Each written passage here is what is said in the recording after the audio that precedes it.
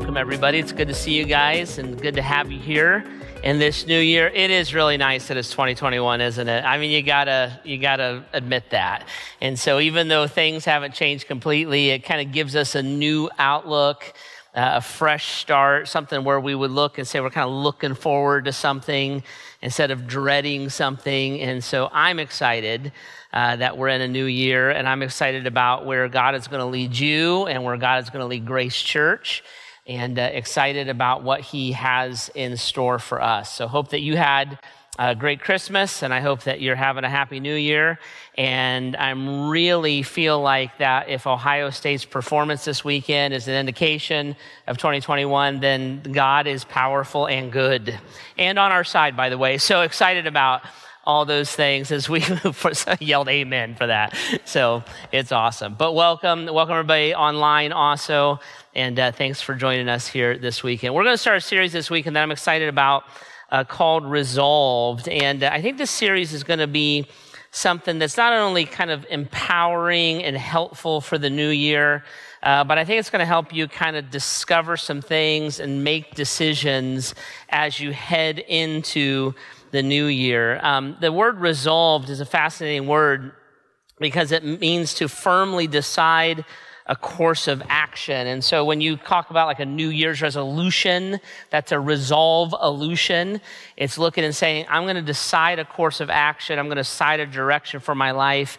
And that's how I'm going to move and what I am going to do. And when I was thinking about kind of leading us into the new year and thinking about kind of moving forward past everything and all the frustrations of 2021, starting to look ahead and say, okay, how do we kind of retool, re-gear, reset ourselves? This idea of resolved is really what God came to mind or brought to mind for me. When I look at this, I think that there is a time in our faith journey where as a Christ follower, we have to make a resolution.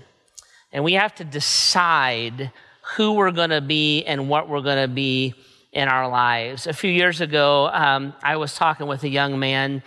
His parents had brought him to me several times because he was making bad decisions mostly around his integrity.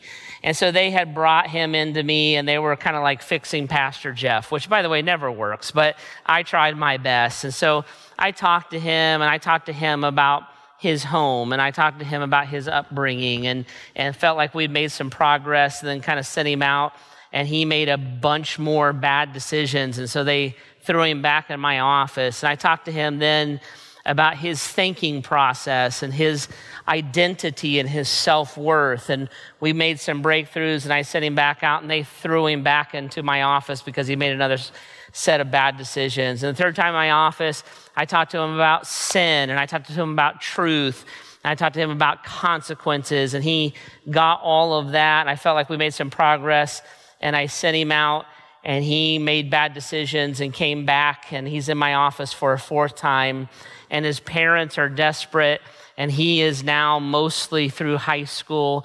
And the fifth time he sat in my office, I looked at him, I said, listen, bud, here's the bottom line. I don't have anything to teach you. I don't have anything to help you to discover. You do not need a counselor. I do not have anything else that I can help you unpack from your childhood or from your emotional well-being. I looked at him and said, buddy, here's the bottom line. You're just going to have to decide who you want to be. You have to decide if you want to be a man of integrity, if you want to be a person who invests their life, if you want to be a person who stands for Christ and is defined and directed by Christ, or if you want to stay on the path that you're going down. Because I don't have any other tools to give you. There's no mystery about what's going on in your life. You have to decide the direction you're going to go in your life and who's going to define it, and that's the bottom line.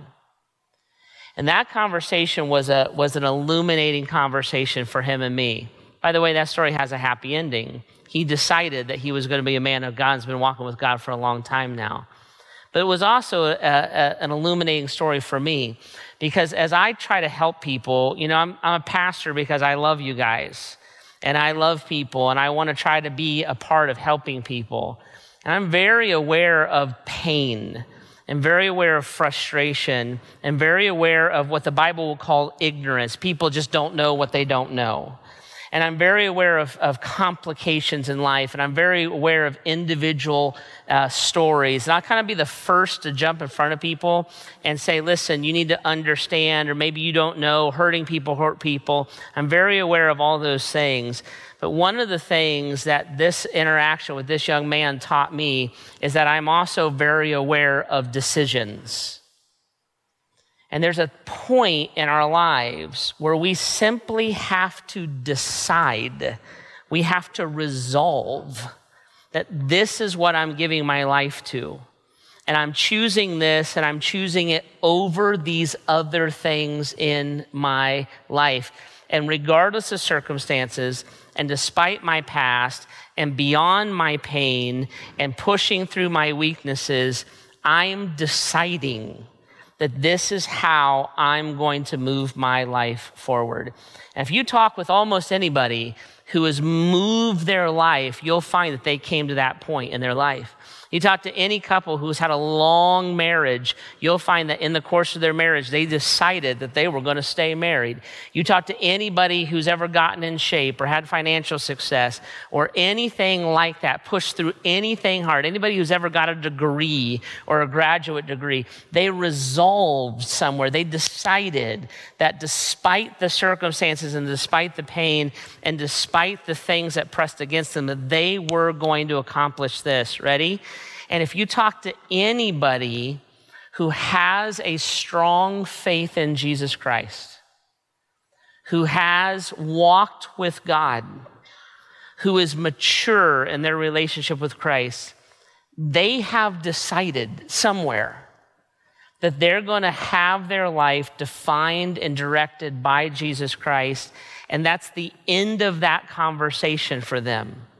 It's no longer an if, it's a how. See, they're no longer weighing the issue.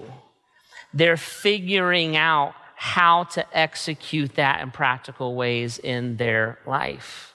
See, when I look back on 2020, I'm super proud of us as a church and super proud of a lot of individuals who have worked through some very, very difficult things. It's a very difficult and a highly frustrating year, right?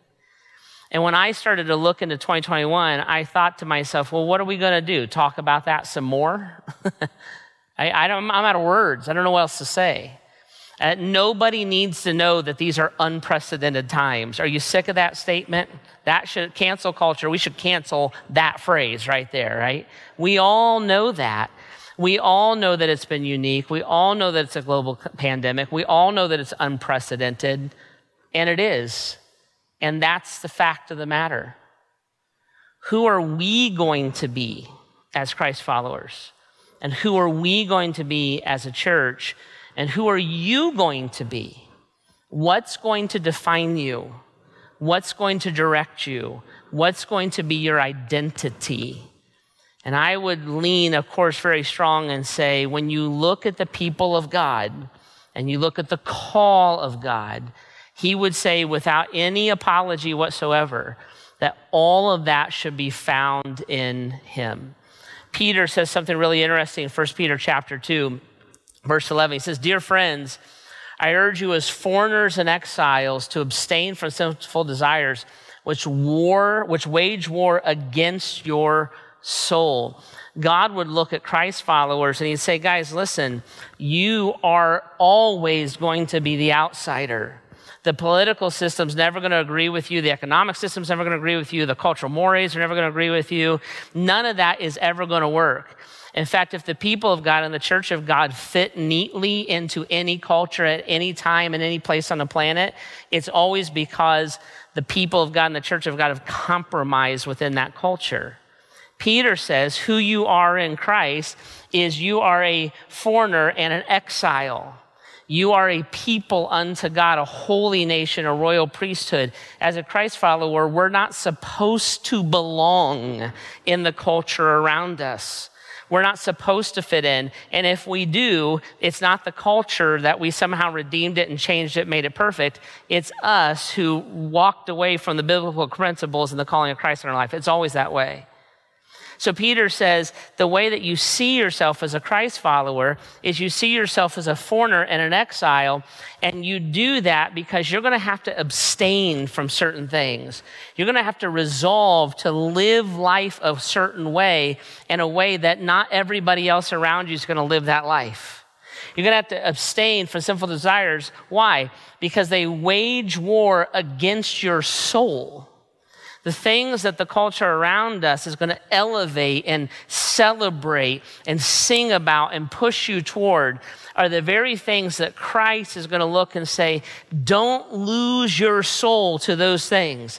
You can gain the world, you can fit in, you can make it like everybody else is making. You can give yourself all those same values. You can gain the world, but you'll lose your soul in the process. You are in a place and in a mindset and in a culture that cannot agree with you because it's not defined and directed by Christ, but it will wage war against your soul. And that is the normal, natural position of a follower of Jesus Christ. That's not because the culture broke down. That's not because an election was won or lost. That's not because of a global pandemic. That's not because times have changed. That's because if you call on the name of the Lord, you act differently, you think differently, you're motivated differently because you are called out by God to those things. You are not supposed to fit in. And when we compromise and when we weave those things into our lives, it doesn't damage our psyche. It doesn't even always damage like our relationships or our health. The war is not waged against your mind. The war is waged against your soul. And it's not the health of a culture that suffers. It's not the mentality of a culture that suffers. It's the soul of a culture that dies. And the same thing happens in a person. It's not that you'll be somehow homeless or that God will strike you with lightning or you'll never be blessed again or you'll get transferred to Michigan. That's not what that means. That means that what you live for, the things that give you life, the very things God wants to provide for you are the very things that you'll lose. Because you don't see yourself in the context in which God has called you and placed you. Now, what I want to do in this series is I want to introduce you to 4 guys. And we're going to take the next few weeks and we're going to talk about these 4 guys. And these 4 guys are fascinating guys because these are 4 guys who were put into a culture that waged war against their soul. For the Christ follower, Jesus would be really, really clear that I'm not to be defined by the world around me, right? So as a Christ follower, what that means is that I'm always to live in tension with the world around me. That it's never supposed to feel right. It's never supposed to feel at home because I am a foreigner or an exile in that land. As a Christ follower, I'm not to be defined by the culture, but I am to serve people who are defined by the culture. As a Christ follower, I'm not to find my value in the culture, but I am to love people who find their value in the culture. As a Christ follower, I would look and say the culture has no authority over me. It doesn't define and direct me, but I honor those who have authority over the culture. So when you look at what Jesus taught and how he kind of trains us up, he would say, you live in this tension. I don't work against the people around me or the culture around me, but I don't find my worth, my value, my security, or my hope in it. And the 4 guys I want to introduce you to are guys who figured out that tension. They walked in that tension, they lived in that tension, and they functioned in that tension. And I believe that we would look at them and say, they did that. Today we would say they did it in a Christ-like way. They did it in a way that would have honored God and loved and served and benefited the people around them, but they were never contaminated or changed by the culture that God placed them in. These guys were guys who were able to not only resist the pull of the culture, but were able to honor God. They were able to serve the people, but they weren't assimilated into their culture. And these 4 guys, their names are this. Their names are Belshazzar, Hananiah, Mishael, and Azariah, or we would probably know them better as Daniel, Shadrach, Meshach, and Abednego. And I want to show you some of their journey. If you got a Bible, grab it and open up to the book of Daniel. It's page 179 in the Bibles in the chairs. If you're watching online, it's on the app or on the website there. You can look at it. Daniel chapter 1. I'm just going to read you kind of chunks of Daniel chapter 1 so you can start to get your head around their story a little bit, okay? So Daniel, Shadrach, Meshach, and Abednego were Jewish royalty, and their capital city would have been Jerusalem, right? And they were Israelites or Jewish people. They were the people chosen by God. They worshiped the one true God, and they would have been in the upper echelons of those people in Jerusalem. And in Daniel chapter 1, verse 1, the Bible says this: King Nebuchadnezzar of Babylon came to Jerusalem and besieged it. The Lord delivered into his hands the city and gave him victory and permitted him to take some of the sacred objects from the temple of God. So Nebuchadnezzar took them back to the land of Babylon and placed them there in the treasure house of his gods. Then the king orders his chief of staff to bring to the palace some of the young men of Judah's royal family and other noble families who had been brought to Babylon as captives. He said this: select only the strong, healthy, and good-looking young men. Make sure they are well-versed in every branch of learning, are gifted with knowledge and good judgment, and are suited to serve in the royal palace. Train these young men in the language and the literature of Babylon. The chief of staff chose Shadrach, Meshach, and Abednego, and he renamed them with Babylonian names. Daniel was called Belteshazzar, Hananiah was called Shadrach, Mishael was called Meshach, and Azariah was called Abednego. And then verse 8 is a very key verse. Ready? Verse 8, Daniel chapter 1. But Daniel resolved not to defile himself. Verse 17, God gave these 4 men unusual aptitude for understanding every aspect of literature and wisdom.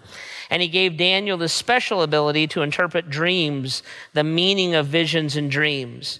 When the training period ordered by the king was completed, the chief of staff brought all the young men to King Nebuchadnezzar. The king talked with them, and no one impressed him as much as Daniel, Hananiah, Mishael, and Azariah. So they entered the royal service. Whenever the king consulted them in a matter of requiring wisdom and balanced judgment, he found them 10 times more capable than any of the other magicians or wise men and enchantments in his entire kingdom. These 4 guys were Jewish royalty. God gave Jerusalem over to an enemy, Babylon, Nebuchadnezzar. These guys and their families are kidnapped and they're taken back to Babylon. And then the king says to the chief of staff, choose the pick of the litter. They got to be smart. They got to be wise. They got to be good looking. They got to be all those things. Choose the pick of the litter and make them Babylonian, is what he was saying. Train them in the literature. Train them in the culture. Train them in the history. Train them in the customs. Make them Babylonian. I don't want them to be Jewish anymore. I want them to be Babylonian. And that's exactly what the chief of staff started to do. And Daniel, Shadrach, Meshach, and Abednego began that process, completed that process, and graduated at the top of the class and entered into the king's service, right? Now, I want us to see some things. As we look back over this, I want you to see the process begin to play out. And we're going to hang out with these guys for a few weeks, so we'll get deeper into their lives. But I want you to see this process to begin to play out in their lives a little bit. The first thing I want you to see is this. They wound up in Babylon instead of Jerusalem because the Lord delivered them there. I want you to catch that. Verse 1, chapter 1, verse 2, chapter 1, the Lord delivered Jerusalem into the hands of Nebuchadnezzar. Why were they in Babylon? Why were they in captivity? Why were they going through hard times? Why was life frustrating? Why was it difficult? Ready? Because God wanted it that way. He delivered them to that place in their lives. And he was exactly where he wanted them to be.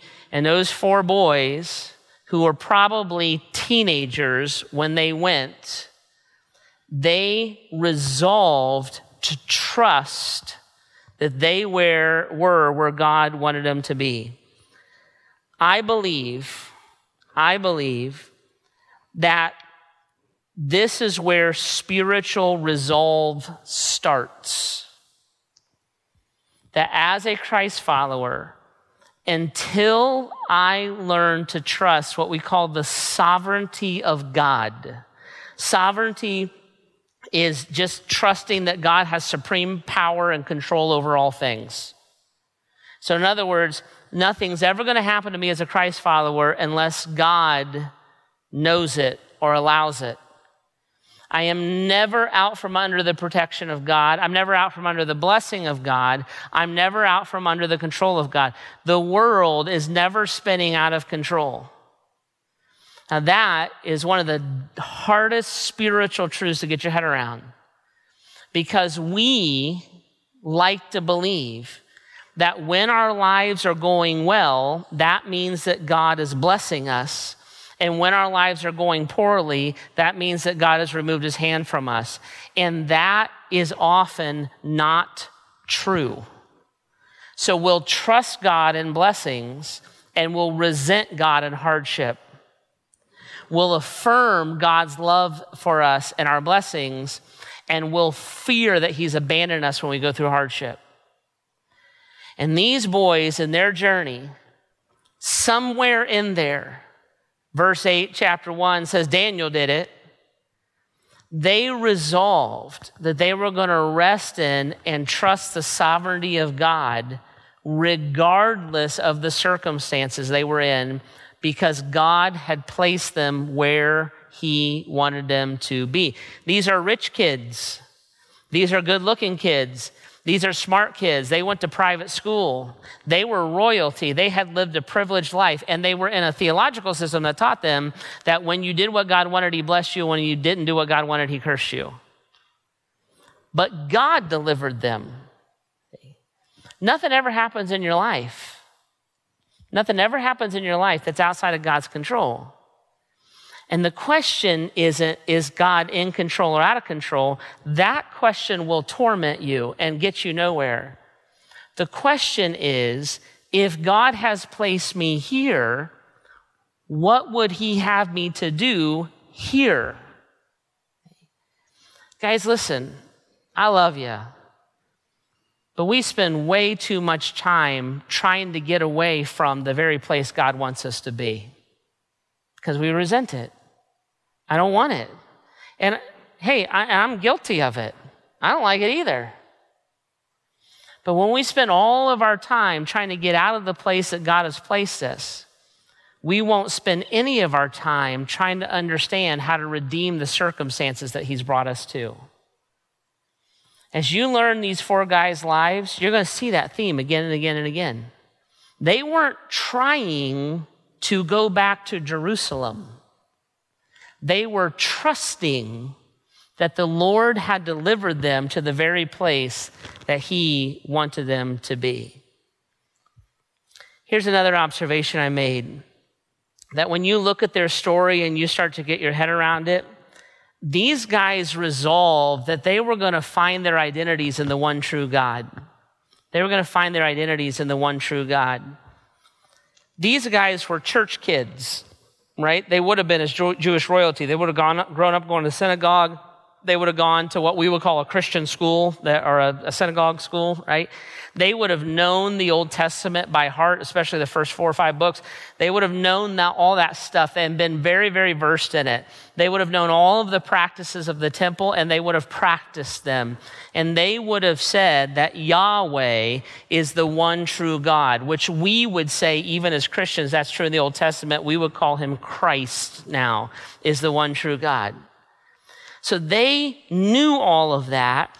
They locked into all of that, and their whole upbringing and their whole training was rooted in that. They found their identity in it. The Babylonians' goal was to train them to be Babylonian.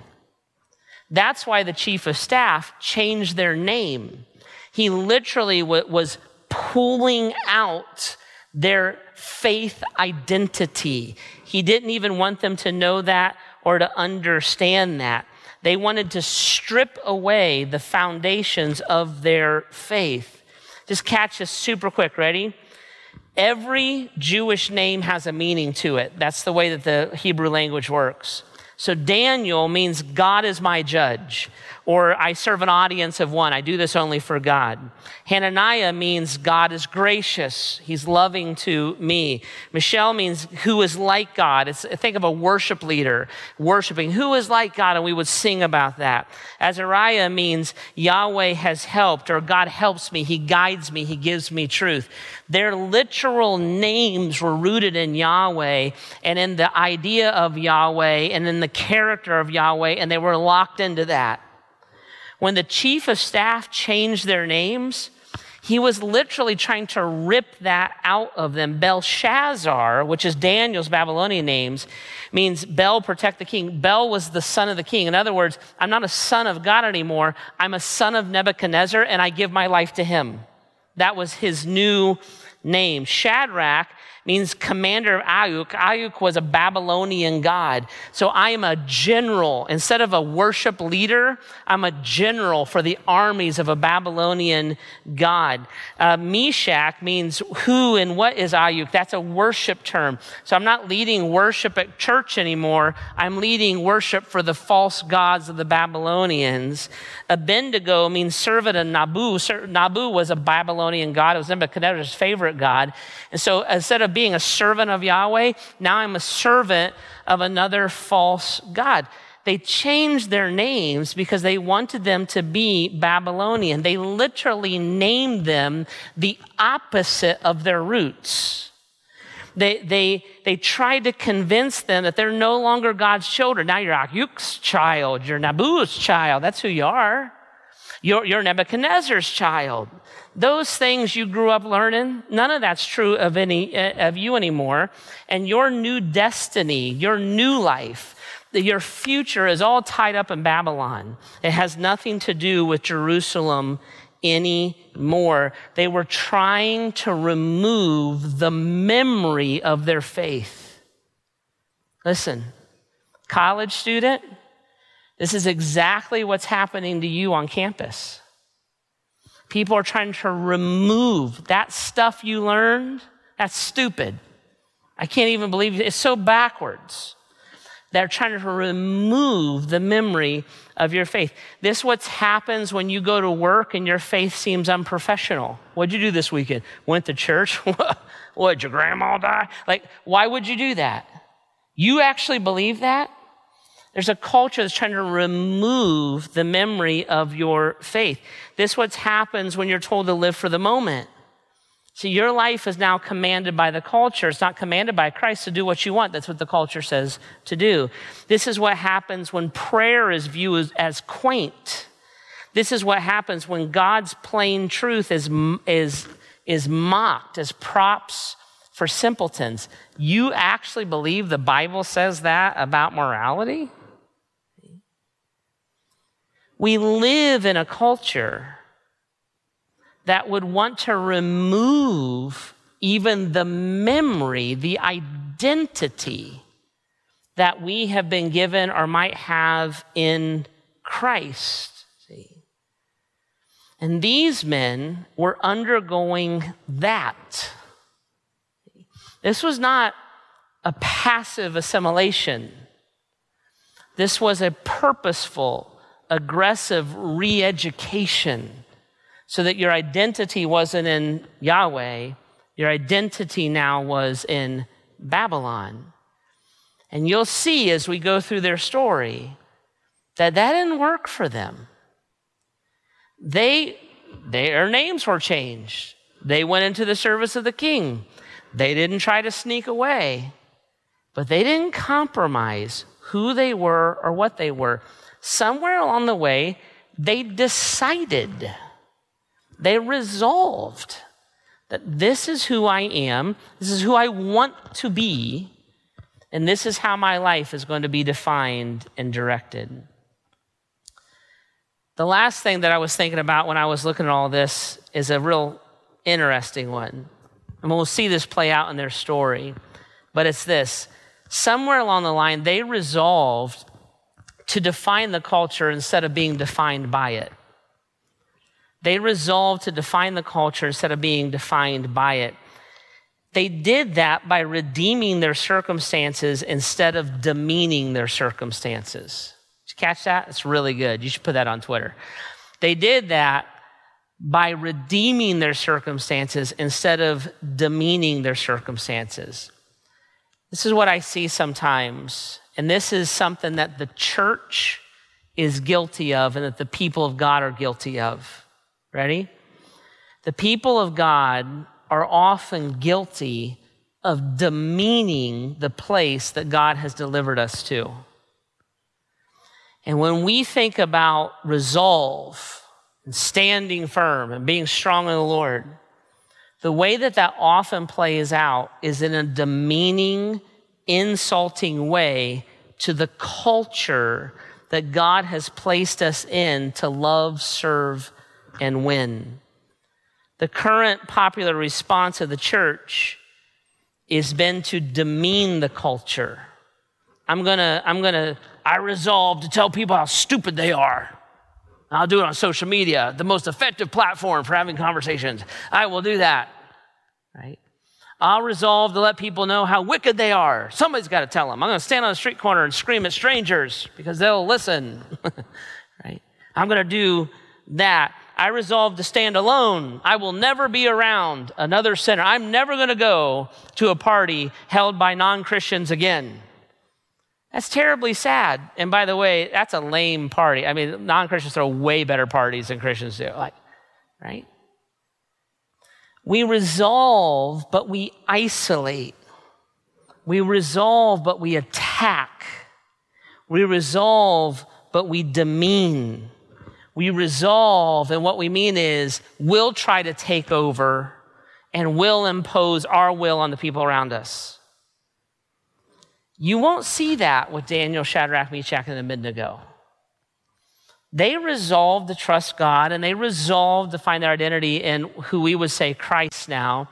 And they resolved not to be defined by the culture, but to define it. But they did that without protest, without argument, without being offensive. They simply lived in the truth that their God was greater than the cultural wisdom of their day. Their resolution, when you see their story, you'll see their resolution was humble, gracious, sacrificial, and trustworthy toward the culture that had taken them captive. Not just with each other, not just in response to God, but in response to the king who had invaded their home, taken them off in slavery, and tried to re-educate them to make them Babylonian. They went through that whole process, and this is what Daniel chapter 1, verse 18 says. When the training period ordered by the king was complete, the chief of staff brought all the young men to Nebuchadnezzar. He talked with them, and no one impressed him as much as Daniel, Shadrach, Meshach, and Abednego. So they entered the royal service.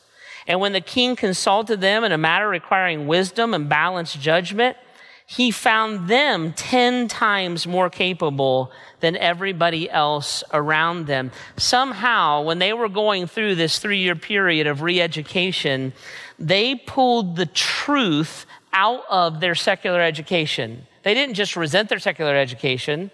They just look and say, if you're not a Christ follower, what do you have to teach me? They pulled the truth out of that while never forsaking the one true God. They embraced their identity in what we would say God or in Christ by excelling at the work that they were told to do. They were 10 times better. They didn't hate their jobs. They didn't hate their coworkers. They weren't checking hoping the church was hiring this month. They were better at their vocation than anybody else was, while not being assimilated into the culture. They served. They sacrificed. They were trustworthy in the work that the king was asking them to do. They never broke their lives into a sacred and a secular paradigm. I go to church here and I worship God, and then I forget God and I go to work, and then I forget work and I go to the church. For them, it was all one life. And just like they understood that God had delivered them to Babylon from Jerusalem, they also understood that he delivered them to the class for the training, that he delivered them to the king for the inspection, that he delivered them into the king's service. And as Christ followers, they excelled in all of those ways. They redeemed whatever circumstances God delivered them into. They lived out their life's calling to an audience of one. Whether they were at home, church, work, they were searching to serve the one true God. And they made Jesus make sense. That's how we would say it today, through their vocation. And they gave themselves fully to that. These boys didn't run from their circumstances. They weren't trying to get home. That wasn't their big goal. They didn't lose their God-given identity. They weren't willing to just become Babylonian. You can name me whatever you want, but I serve the one true God, so that's of no consequence to me. They worked and built their lives in a godless culture to the glory of their God. And in that whole process, what we'll see here over the next few weeks, the story will blow your mind. God changed them. He changed those around them. He changed a king. He changed several kings, and he changed a nation. Not because he miraculously delivered people from circumstances they didn't want to be in, and not because Shadrach, Meshach, and Abednego somehow got really cool and hip and but because they just decided that this is who we are, this is who God has called us to be, this is the place that he's called us to be in, and we're going to give ourselves to him and allow him and trust him and yield to him as he defines the circumstances around us. Right? Guys, this is where we have to be.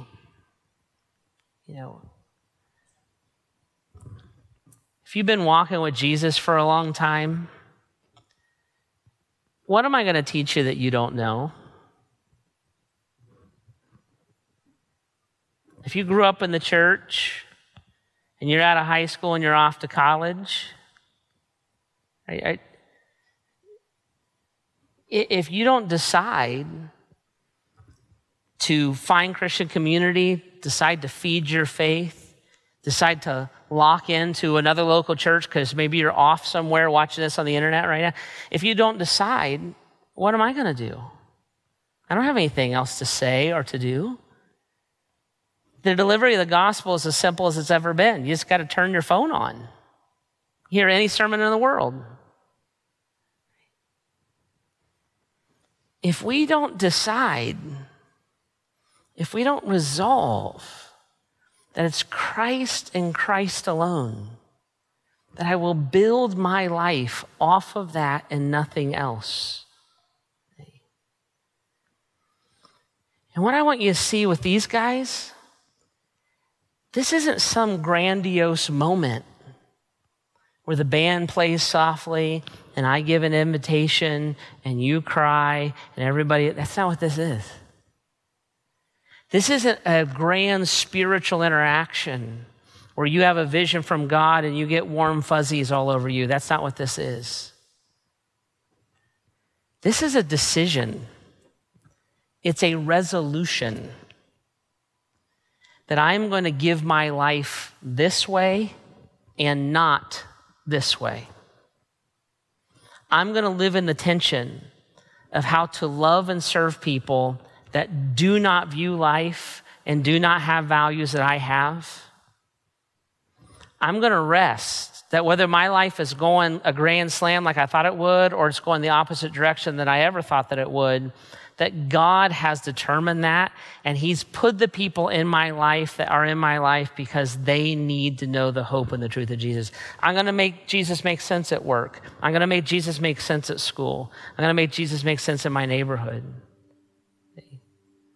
I don't really have anything else to say. But you have to decide. I had to decide. Everybody does. Who do I yield to? We're supposed to be in Babylon. It's the normal state of a Christ follower. But as an exile, as a foreigner, fully aware that it's waging war against my soul. So Daniel resolved. See?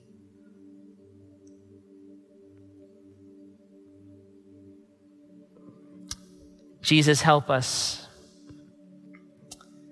God, and in the quietness of our heart and lives, in a new year, Lord, we're all so optimistic about this new year. We're tired, we're worn out, we're done. But we must trust. We must cling.